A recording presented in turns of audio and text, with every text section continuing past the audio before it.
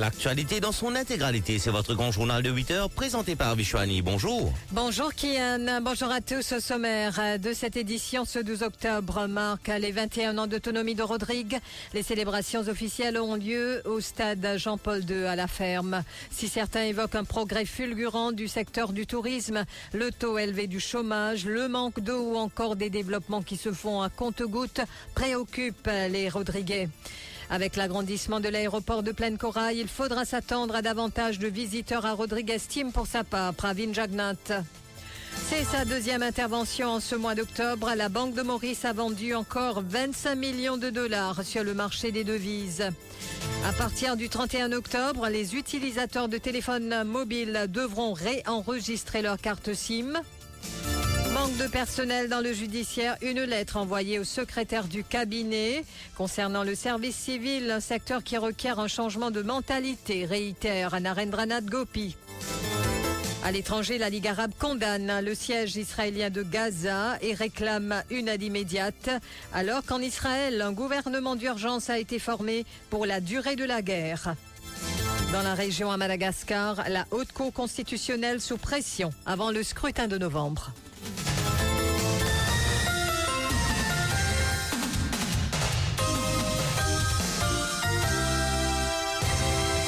Ce 12 octobre qui marque les 21 ans de l'autonomie de Rodrigue. Pour l'occasion, le Premier ministre a fait le déplacement dans l'île.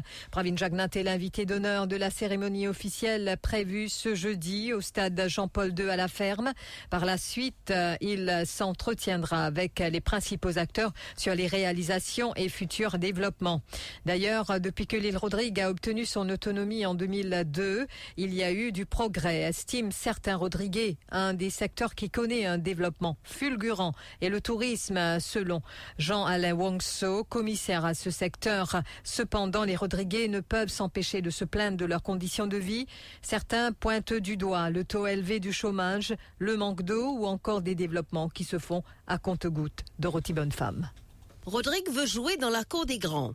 D'ailleurs, le thème des célébrations des 21 ans de son autonomie est « Ensemble à nous construire un avenir meilleur ». Jean-Alain Wongso se réjouit des nombreux projets de développement en cours. Il cite notamment l'extension de la piste de Plaine Corail qui permettra d'accueillir de plus gros avions type Boeing 737 ou Airbus A220. Le commissaire au tourisme ajoute que l'aéroport devrait être fin prêt d'ici décembre 2026. Et que très prochainement, avec la nouvelle piste qui va être prête vers décembre 2026, nous pouvons déjà mettre en place une stratégie de développement et éventuellement pour nous capables de boucler le programme établi par OLBEC pour qu'il nous capable d'être opérationnel comme il se doit en décembre 2026. Avec cette nouvelle piste de 2100 mètres là, nous verrons un avion type Boeing 737 et Airbus A320.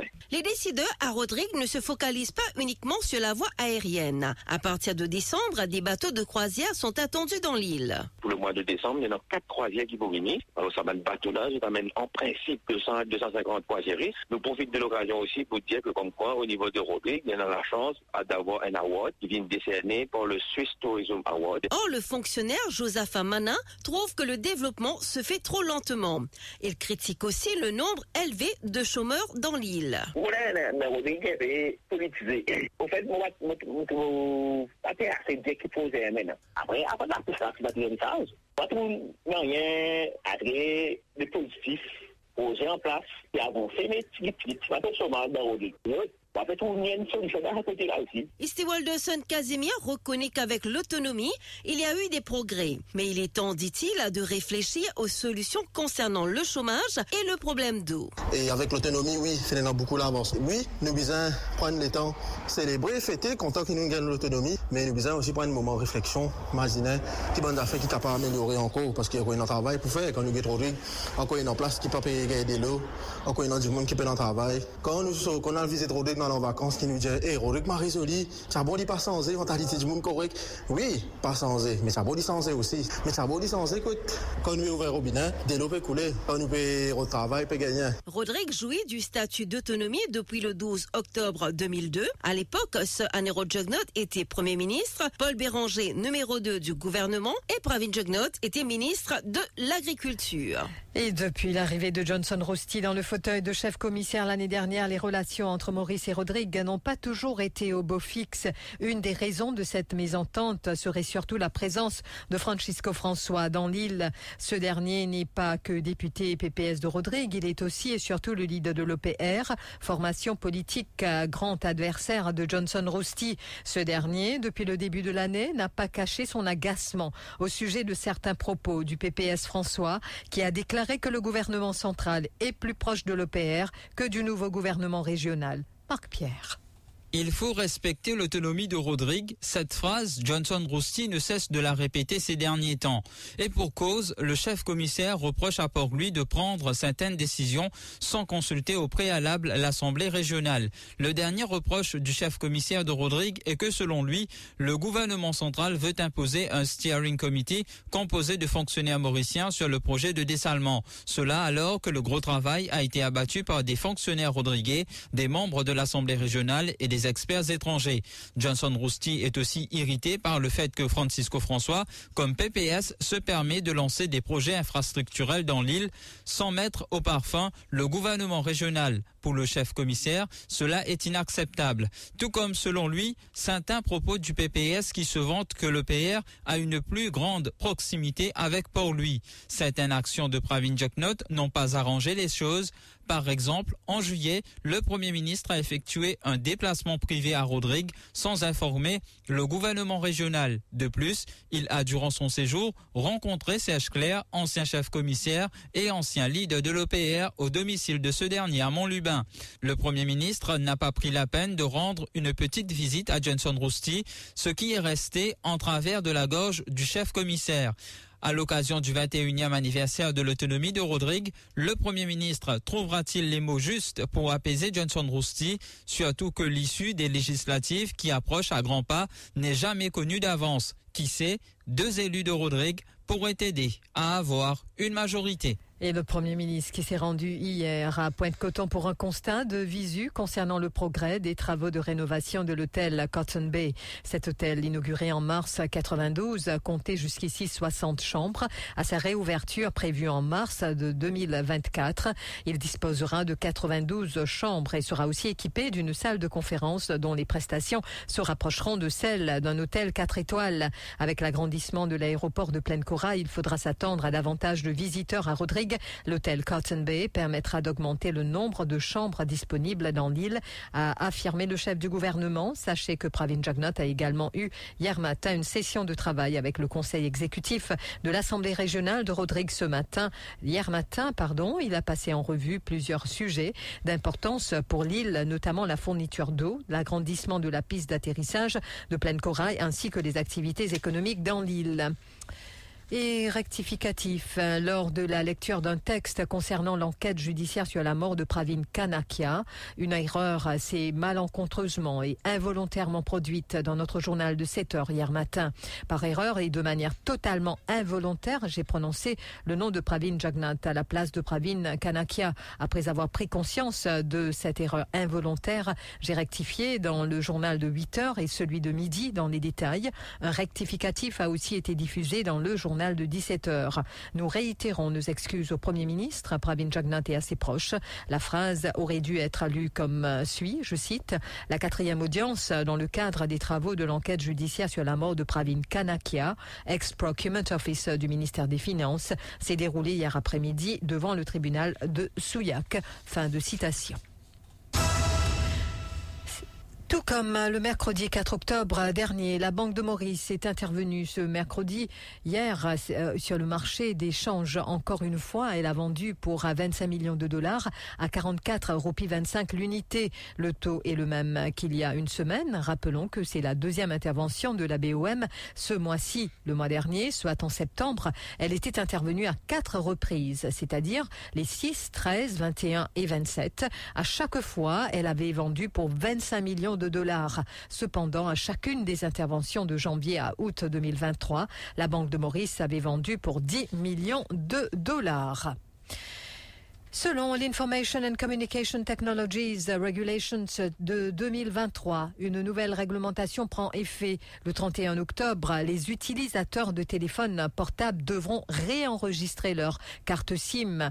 Toute personne titulaire d'une ou plusieurs cartes, donc au plus tard le 30 avril 2024, réenregistrer sa ou ses cartes auprès de son opérateur. Jérôme, lui, officier en charge de l'ICTA, explique qu'après les recommandations de la commission d'enquête sur la drogue présidée par l'ancien juge Paul Lam-Chang-Lin, cette réglementation semble être une étape cruciale dans le combat contre la drogue.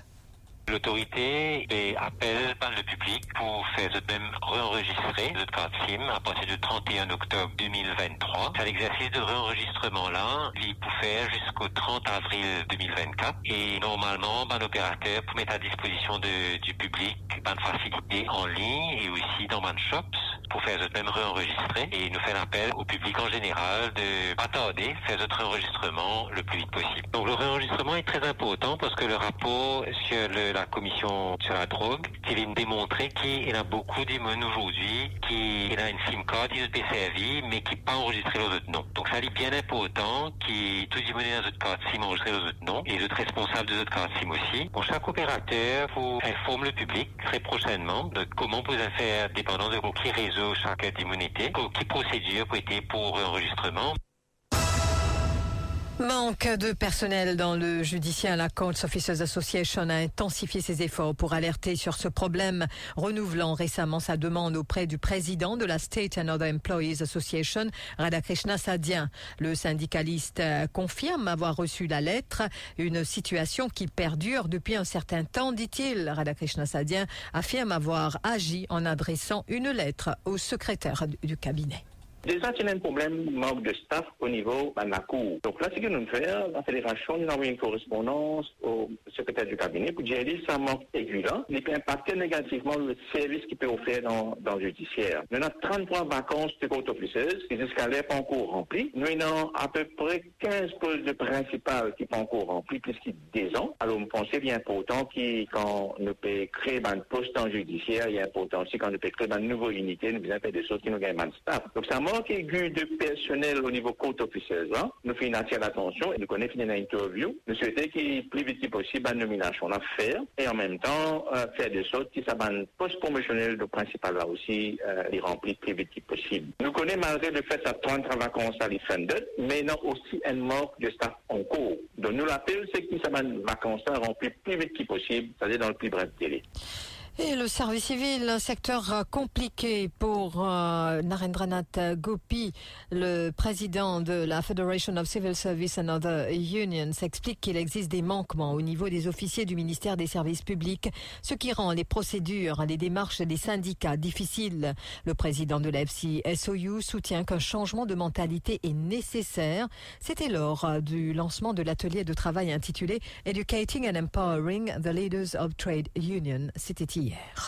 Le service civil est bien compliqué dans le sens que il y a beaucoup de manquements au niveau des responsible officers même de le ministère. Il y en a beaucoup de manquements et c'est pour cette raison-là, démarche syndicale de la part de mon syndicat, de la part de mon organisation travaillère, il devient compliqué. C'est pour cette raison-là, dans le service civil aujourd'hui, nous payons pas mal de problèmes entre les responsible officers et les syndicats. Le service civil demande un change of mindset. Là, je tiens un mindset patronal. Ça, n'est pas pour commencer dans un service civil moderne. Et Narendranath Gopi affirme qu'il y a une des complications également au niveau du temps libre accordé aux syndicalistes pour assister aux fonctions. Il déplore que la loi concernant cet aspect, qui est selon lui un droit syndical, soit à l'avantage des employeurs. Et puis, le président du regroupement artisan mauricien était face à la presse cette semaine. Il estime que l'entité KSME Mauritius doit venir en aide aux petits entrepreneurs, aussi bien que les métiers formels. Stéphane Namorimutu affirme que les petits entrepreneurs ont besoin d'encadrement et de guide. Parmi nous, une proposition qui nous permet, nous peut dire comme ça qu'ils ont dit SMI, les bizarres capables de catégoriser vers ce qu'ils nous appellent ban métier et après ban les autres entrepreneurs aussi. Parce qu'ils ont dit nous trouver une méthode d'un seul panier. Qui ça SMI là, qui occupe sa classe d'entrepreneurs qui peut regrouper ban ouvriers, les capables prendre à titre personnel, lui donner l'accompagnement de ce business, lui montrer comment les business faire pour lui continuer de développer, au lieu de laisser bandimouna comme ça, à jeter malé, pas connaître donc qui voit. Et Dave Sonassi, qui accompagne la plateforme, soutient qu'il est important que les différents secteurs collaborent afin de progresser. Il affirme par ailleurs que les grandes entreprises doivent pouvoir faire de la sorte et la sous-traitance afin que les petits entrepreneurs puissent avoir une part du gâteau. C'est par collaboration qui nous capable d'avancer. Imaginons qu'il y a un projet, la case, par exemple. Ben, dans sa projet, la case là, où vous avez un maçon, vous avez un plombier, vous avez un électricien, ou vous avez un peintre, tout le monde qui a gagné la vie ensemble, si vous collaborez. Moi-même, en tant qu'il y a une PME, moi, tout le temps faire des choses qui, quand on gagne un travail en plus, nous sous-traiter avec les petits kious, pour faire la société la grandir. Et c'est comme ça que la société pour grandir. Donc, moi, l'appelle pour une grande entreprise, une moyenne entreprise, faire des choses qui, société là, grandit par le bas, faire sous-traitance. Et justement, ne ratez pas notre Zoom Extra à partir de 17h30 cet après-midi. La question évoquée, comment valoriser les métiers, aider les travailleurs indépendants et faire du secteur des PME un pilier économique. Michael Jean-Louis qui reçoit à cet effet Stéphane Morimoutou et Stéphane Durone du regroupement des artisans mauriciens ainsi que Dave Sonassi de Smart Citizen. Il sera question du road trip prévu en novembre, mais aussi des mesures mises en place pour promouvoir les self-employed et les PME en général. Rendez-vous à partir de 17h30. Par ailleurs, un peu plus tôt, après le journal en anglais de 9h, tout sur la déclaration d'impôt. RIA qui reçoit deux représentants de la MRA, Mamadou Zia, directeur des opérations, et Mokshada Devi Gangaram, Technical Officer. Rappelons que la date limite pour la soumission de la déclaration d'impôt par voie digitale est le lundi 16 octobre. Décriminalisation de la sodomie entre mâles consentants. Je suis extrêmement reconnaissante que mon jugement soit utilisé et cité par la Cour suprême de Maurice, affirme Indou Malhotra, ex-juge de la Cour suprême de l'Inde. Aujourd'hui à la retraite, elle a été la deuxième femme à être désignée comme avocate principale par la Cour suprême indienne et la première femme avocate à être élevée directement au rang de juge par la même instance. Indou Malhotra est heureuse d'avoir été citée par les juges David Chan et Karuna Ganesh Balagi dans un jugement décrétant que la section 251 du Code pénal mauricien enfreint les droits des homosexuels mâles, adultes et consentants. Michael Jean-Louis, Douchina Picadou. L'ancienne juge de la Cour suprême indienne a réagi au fait d'avoir été citée dans le jugement qualifié d'historique. Je suis très heureuse que la Cour suprême de Maurice a suivi l'arrêt de la Cour suprême de l'Inde dans l'affaire Navtej Singh Jawar. Je suis extrêmement reconnaissante que mon jugement soit utilisé et cité par la Cour suprême de Maurice, a-t-elle déclaré en médias indiens. Dans leur jugement, David Chan et Karunadevi Ganesh Balagi font référence à l'interprétation de la juge Malhotra de l'article 15 de la Constitution indienne. Il avait trait à la non-discrimination fondée sur le sexe. La juge a estimé que le terme sexe ne se limite pas aux attributs biologiques d'un individu, mais englobe aussi son identité et son orientation.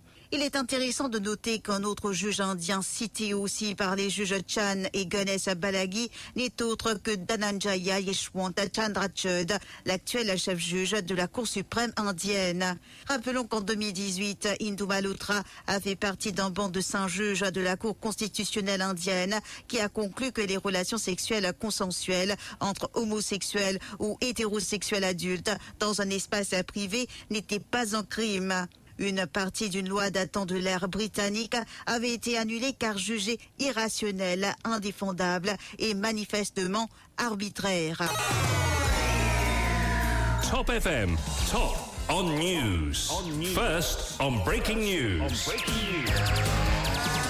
FM,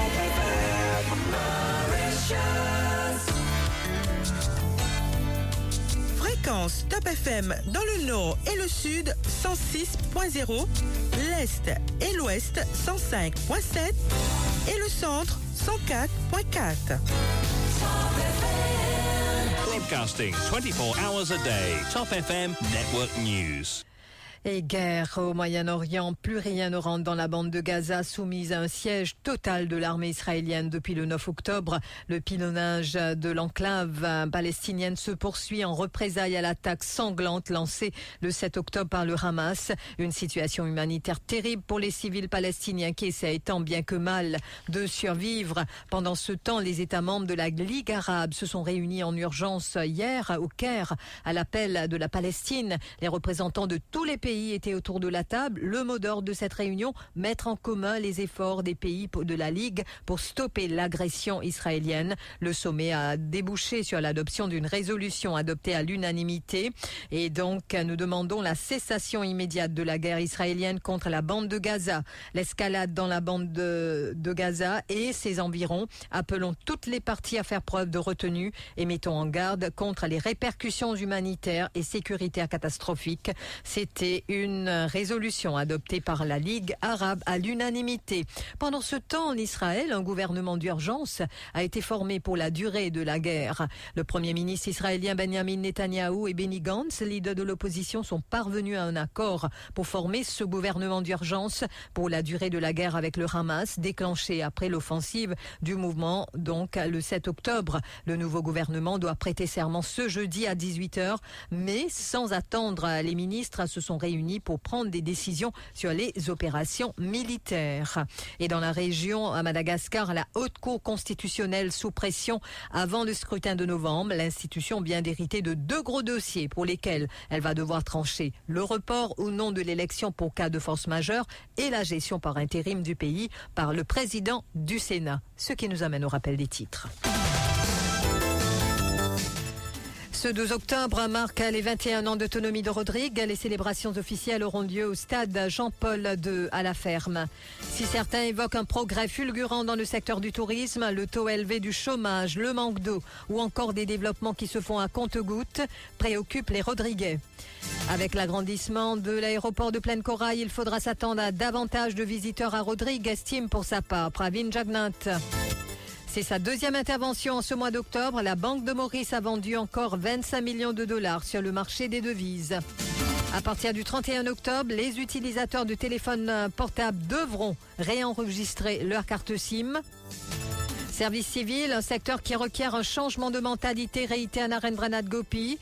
Et concernant le manque de personnel aigu dans le judiciaire, une lettre envoyée au secrétaire du cabinet. À l'étranger, la Ligue arabe condamne le siège israélien de Gaza et réclame une aide immédiate, alors qu'en Israël, un gouvernement d'urgence formé pour la durée de la guerre. Merci d'avoir suivi ce journal. Merci à vous, Vishwani. On se retrouve dans quelques instants pour la page financière.